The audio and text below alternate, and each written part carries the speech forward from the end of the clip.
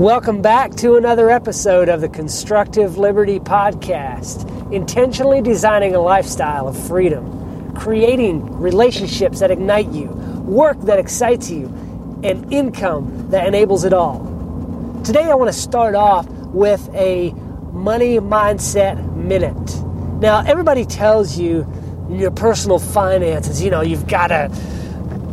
I'll put it this way. I saw a meme the other day that said, a millionaire told millennials, said, if you want to buy a house, quit eating avocado toast. And then it was a millennial responding, yeah, I was going to buy a house this year, and I had the money saved up for a down payment, but then I ate $44,000 worth of avocado toast. So that's not what really happens. But it's more the mindset behind it. Like, don't be extravagant. Enjoy yourself. Use your money wisely, though, and save. But where people often get caught up is trying to cut back so hard. They try so hard to eliminate expenses, and they spend so much time doing that, time that they could have spent generating more revenue. They could have spent creating a side hustle that would have far more than offset the couple dollars a week that they saved by eliminating a certain expense. So that's the mindset I want to give you, is rather than stretching pennies and trying to cut back on absolutely everything and not having any enjoyment at all because you're cutting back on all your spending, look for ways to add value for other people. Look for ways to add value around you, generating income that way, creating impact and income. Because that's where income comes from, is by creating impact for other people, by creating value. So from now on, instead of spending hours a week on your budget, spend hours a week looking for new ways to generate revenue, to create a new income stream, a new source for financial freedom, to work your way towards financial freedom. I'm trying out something new this week, and I want to see how it affects the quality of the show. I know that it is going to have a lot more background noise, some road noise. I'm not going to edit it as much as I do, which I don't do a lot of editing on it anyway, but I want to see how the quality is affected and see if y'all like, no, I'm not listening anymore. See what happens. I'm going to be doing more recording, small clips here and there, thoughts as they come to me, and probably recording some while I'm driving, and just see how that goes. That way, really the deal is, typically Wednesdays I am at home and I do my podcast recording on a Wednesday. But these past few weeks I have had to make the decision, I haven't had to make this decision, but I have made the decision to go get some work done that I needed to get done, that I need to catch up on, because I'm falling behind and not able to keep up with some of the obligations that I've put out there. And so I want to keep doing the podcast. I'm hoping not to be able to grow the podcast, but I mean, hey, I guess I have to get better content, right? So no, let me know if you are listening to this. Let me know what you think about this format. If you like it, if you don't like it, if, no, the quality sucks now, I can't take the background noise, the road noise and all that. Whatever. If everybody quits listening, then no worries, I'll just drop the podcast. That's completely fine. So let me know what your thoughts are, if it's too much or not enough, or love to hear your feedback. Just send an email to feedback@constructiveliberty.com. I've been thinking a lot lately about preparedness, and I know that if the shit ever does hit the fan, not ever does, but if it does in the coming months, I'm vastly underprepared for what I need to be, what I should be. I don't have enough food stored to get me through 3 or 6 months. I don't have enough money saved up to be able to pay, my truck payment. And I just went in on a tractor with my dad and my brother-in-law. We bought it together because we had to have a tractor for our farm, and I don't have money saved up to get through tough times for those things. But what I do have is the mindset of knowing that we can get through. I know that I have most everything in place to help us carry through. I don't have a mortgage payment, so I'm not going to get thrown out of my house. I mean, what's the worst that can happen? I've got to tighten my belt a few notches. My truck gets taken. The tractor gets repossessed. And then what? I just have to work things by hand. Yeah, that's inconvenient. Yes, that's a lot of work. But it's been done for thousands and thousands of years that people have worked the land by hand. It's only been in the last 150 years that machinery has been around to take over, to do the heavy lifting of farming. So I know it can be done. I know we can do it. I want to do a thought exercise with you today. I want you to sit down and consider. Now, you don't have to sit down. Just as you're listening to this, I want to know how you react when your world is falling apart. Like, whether that is someone in your family dies, you have a death of someone very close to you, whether that's a parent, a child, a spouse, a close friend, or maybe you're struggling through a relationship with your spouse and things are just very tough right now. You don't know if they're going to leave you or whatever that might be. Or maybe it's a church issue. You have side versus side, and those people did that, and these people want to do this, and the two sides in your church can't see eye to eye, and y'all are splitting, and you're losing friends over it, and the pastor gets kicked out. Whatever those things are, whatever world you're in, how do you react? How do you come to grips with your world falling apart? Do you sit down and try to rationalize it all out and figure out what the problems are and the solutions to overcome it? Or are you somebody who puts your head down and pushes through and ignores the pain and hurt and the mental stress, the agony, even the physical separation from your friends, your family, your spouse, your parents, your children, the relationship damage that those things cause with other people, whether that's your boss or if you own your own company, maybe you have employees. How do you handle those issues that crop up when it seems like your world's falling apart? Do you consider yourself a fairly stable person? Somebody who can handle what life throws at you?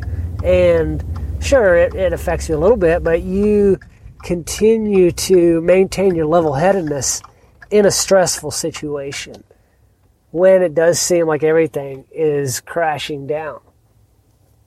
Do you handle that well? Or are you one of the people who could handle it better but isn't terribly bad with that? Maybe the part that's falling apart is you lose your job. You don't have any income. That can be big, huge cause for stress for a lot of people. Most marriages, most divorces start from a financial issue, from the couple having financial problems. That is the cause of most divorces, most marriage breakups. So I ask you, what do you do in those situations? How do you react? Are you a stable person?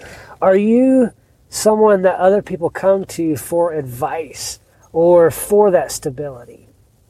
Or are you one who goes to somebody else to get that the reassurance that everything can be worked out and that it can be made okay. Which person are you? Now, let me ask you this. How do you think the vast majority of people are? Where do you think they're at? Sorry, that's my backup beeper. How do you think most people handle those situations? Would you say most people are fairly stable, or most people are not going to react well when the world falls apart? And then I want you to think about this. The world is falling apart for a lot of people. So many people are experiencing financial hardships like never before. They're experiencing relationship issues because of the lockdowns and the job losses and the financial issues. And so many people feel suffocated by what's happened over the last year and a half. And it's only going to get worse as the government continues to print money and to just try to pay their way out of the crisis that we're in. How do you think the vast majority of those people are going to react? Now, take how you react to a situation, to a stressful situation. Multiply that by 10, and then multiply that by 250 million. That's not going to be a pretty situation. Things are going to get ugly. How prepared are you?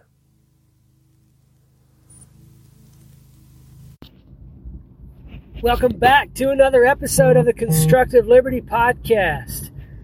Today is Monday, May the 10th, and it is my 13th anniversary. Can you believe I found someone that stuck with me for 13 years? What an amazing woman. Anyway, this podcast will not be released until the 12th. So, yeah, anyway, it'll be Monday, Wednesday when y'all hear this. But I just wanted to say something. The thing that we always talk about over and over again, the theme that this show always comes back to is intentionally designing a lifestyle of freedom. And even though I try to stay away from politics and I try to stay away from the news, those things are what drive by far the most the masses of the population. Those are the things that stir up, that make people rise up, that make them angry, that make them get out and do things. That's politics and the news. And that's what drives the fear in people. It's what drives people to action. People are driven into action when they believe something that causes fear within them. And the reason that I hate politics and the news so desperately bad is because it is all manufactured. Every bit of politics in the news is manufactured. Sure, there's elements of truth in it here and there, but I only have to refer to the words of J. Edgar Hoover, the first director of the CIA, when he said, "We'll know our mission is complete when everything the American people believe is a lie." Now, why would an intelligence agency say something like that? I thought, their mission is supposed to be foreign intelligence or something like that. It's not supposed to be subversive to the American people. So why would the director and the first director of the CIA say, "We'll know our mission is complete when everything the American people believe is a lie"? Why would he say that? That tells you that from the beginning, from the very inception of the CIA, and even long before that, but even back in, I think it was the 50s or 60s when the CIA was founded, from the very beginning, there was an agenda to overthrow, I'll say, the American way of life as we've always believed it. But the American way of life is a lie. I don't know what other way to say it other than it's a lie. It's all a lie. Everything that we think is true is not true. Sure, there's elements of truth in it. But what is truth? Do you know what's true? Do I know what's true? There's things that I believe. The only thing that I put my faith 100% in, and that's faith, that's belief, is the Bible. And if you look at the direction of politics today, the direction that the world is going, it seems to be more and more in the direction of controlling every aspect of not only the American way of life, but every aspect of everybody's way of life. There's not an us and them as in Americans and Iraqis, or Americans and Russians, or Americans and Argentinians. It's not an us versus them, country versus country. It's us versus them, the little guys and the oligarchs. It's the people who are in control of everything. Oh yeah, conspiracy theory, you say. No, it's not conspiracy theory. Why do these families that control nations, why do they go back and back and back and back? Great big buddies. You see pictures, you see photos of the Bushes and why can't I think of the Afghani guy who we killed in a cave and dumped his body into the ocean and have no pictures of him. You see those two families buddy way back. Like, what's up with that? It really makes you stop and go, what really is the agenda here? Is it a black versus white? Is it a white versus Asian? Or is it really the plebes versus the oligarchs? Is it people in control versus people being controlled? Versus people sitting there watching the news, being told what to believe and how to believe it, being told what to think, being told there is a bobcat in the middle of the road. Check it out. I'm driving, yes, and there goes a bobcat. Well, I haven't seen one of them in a while. Cool.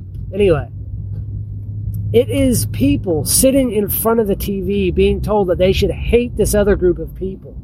And then they go out and demonstrate. They go out and fight. They go out and loot and burn and destroy and take over the Capitol building. And it doesn't matter which side it is, left versus right. Don't believe the narrative. Don't fall victim to the agenda that they're pushing on you, that it's Democrat versus Republican, or that, both sides hate the libertarians. That is not the truth. The truth is the ones that are controlling the news. And yes, there's all the news organizations, the mainstream, are owned by 6 corporations. However many hundreds of different stations and channels and all of that there are. They're all owned by 6 corporations. And they all spout the same propaganda. Have you ever heard, sit down and watch TV, and the upcoming programming that we have, well, why do you think they call it programming? It's because they're trying to get you to believe a certain way. They're trying to get you to believe certain things. And they're keeping the divide between left and right, Democrat and Republican, American and Russian. They're keeping the divide there rather than on the people who just want to live their own life, their own way, and those who would control them, who would force slavery upon them, for lack of a better word. That is the true divide. Hey, Rue. Hey, little girl. That's my dog. She just come up to say hey. Anyway, I just thought I'd share that. So, that's all I got. That's all I've got for today's show. I'd love to hear your feedback on what you think of the new format. If there's too much background noise, if you can't hear me right, if you're just like, scrap the whole show, quit podcasting, you suck, that's all right too. Send me your feedback. I want to know what you think about it. And you got any questions or want to hear anything, I did have a request for a specific type of show, which I have not gotten to, and that is strategic relocation to other countries specifically. And you know who you are if you're listening to this. I would recommend you check out Radical Personal Finance. Joshua Sheets has done a couple of interviews of people strategically relocating to other countries. His most recent one was to Mexico, and that was, I think, yesterday or the day before. So check that one out. It's a really great show. I may do something on that in the future, but right at this point, I'm not prepared for that. I don't have the time to do the in-depth research necessary for that. But I did find the interviews and the shows on relocation very interesting on Radical Personal Finance. So check those out. And if you're so inclined, like the show, leave a rating and review and share it with a friend. Do good work.